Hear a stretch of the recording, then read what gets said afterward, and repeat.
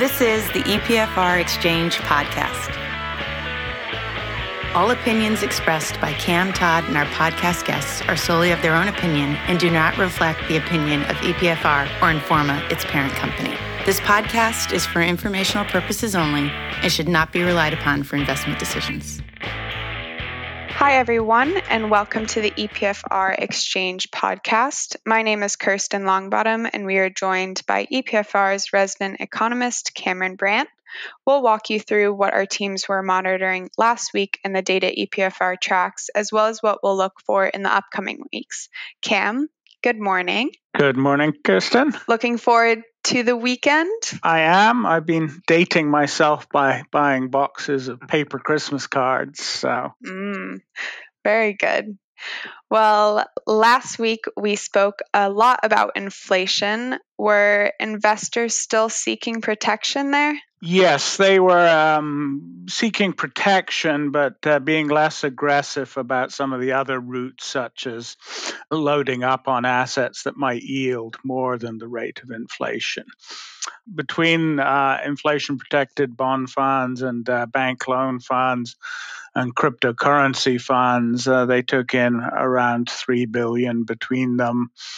But flows into high-yield funds were only a quarter of last week's total, and emerging markets bond funds actually saw outflows. In the latest week, a spike in natural gas prices caused many investors to make investment decisions based on the supply chain issues.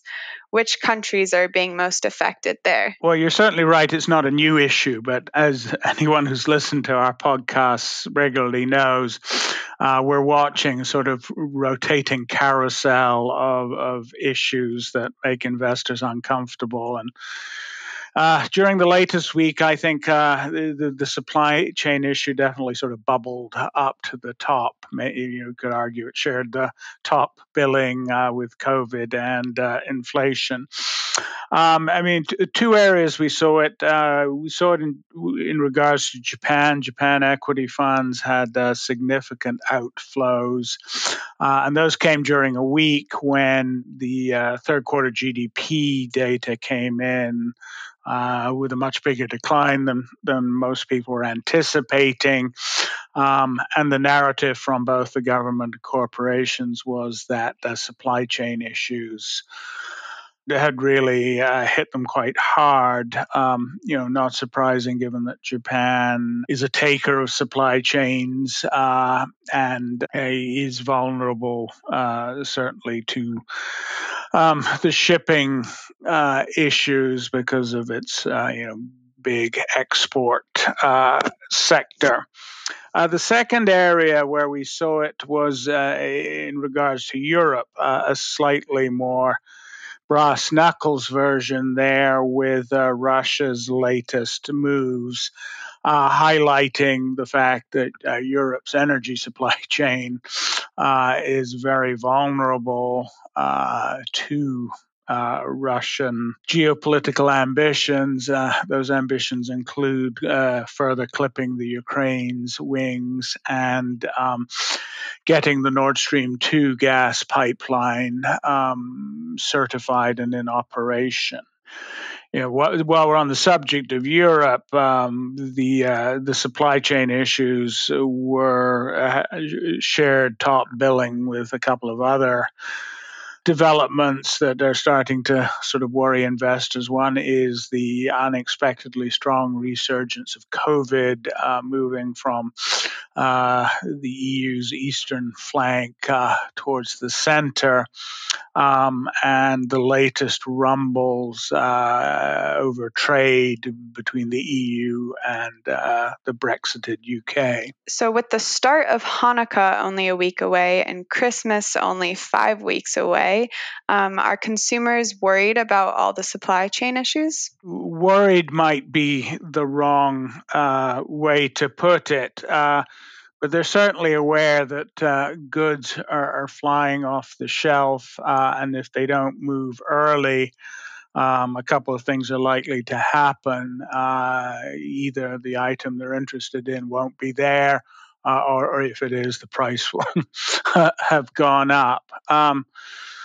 Consumers, certainly in the US, and I think to a lesser degree Europe, are in a position to buy even at the higher prices. Employment prospects are good. There's been a lot of government money flying around.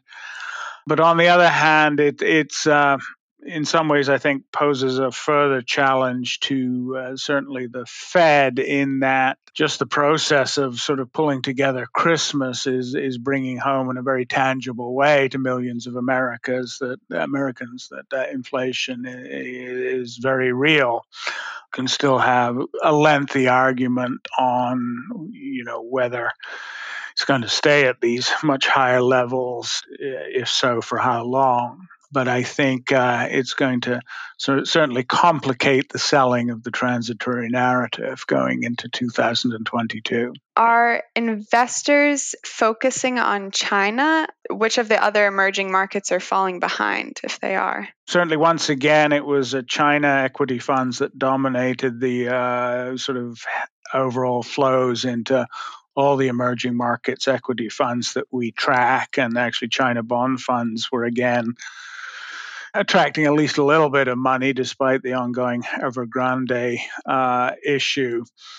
What we are seeing with China is that the retail investors, who were the big driving force late last year into this year, they have gone AWOL, and it's becoming increasingly driven by institutional flows.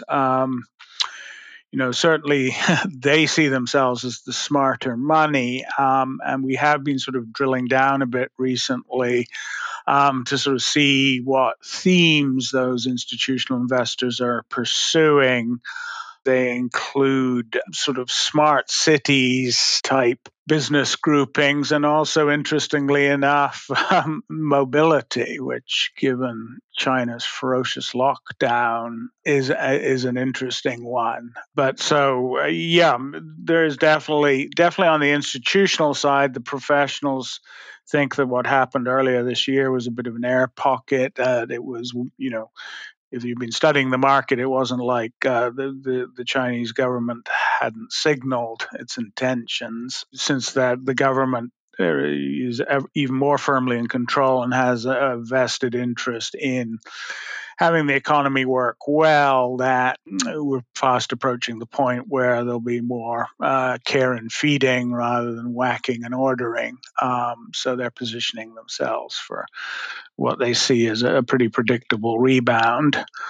As in so many cases, debatable. But getting the second part of what you raised, yes, we, with China back again front and center, we have seen less interest in Korea and India equity funds. In the Global Navigator, you briefly touched on frontier markets. What are they, and why are they seeing money flow in? Well, frontier markets are sort of the riskiest trend for all emerging markets universe. There are places like Zambia and Bolivia and Bangladesh.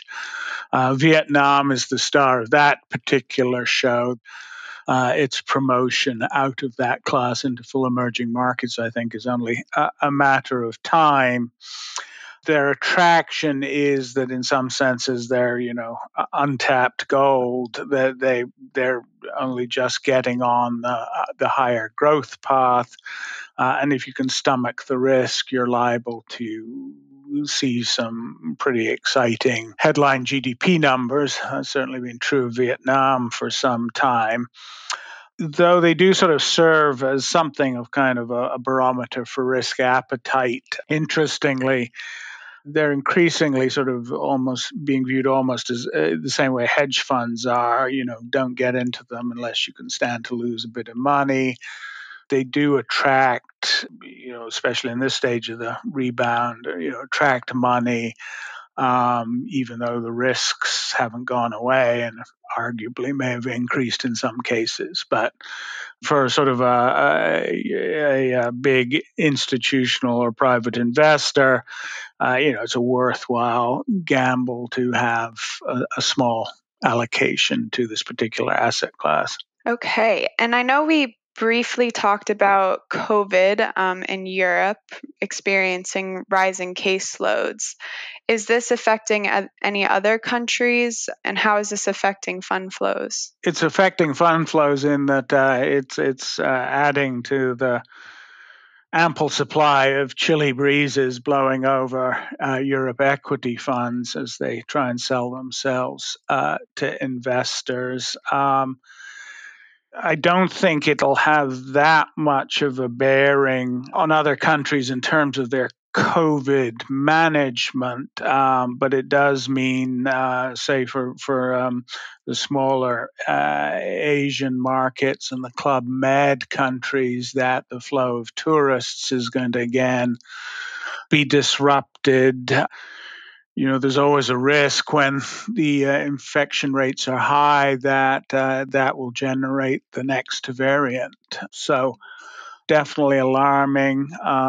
It also adds to the sort of broad pressure on the overall cohesion of the EU and the Eurozone at a time when Russia, through Belarus, is sort of testing it quite aggressively. So it's not likely to help consumer confidence in that region, and is definitely another small cut in the hide of the global recovery.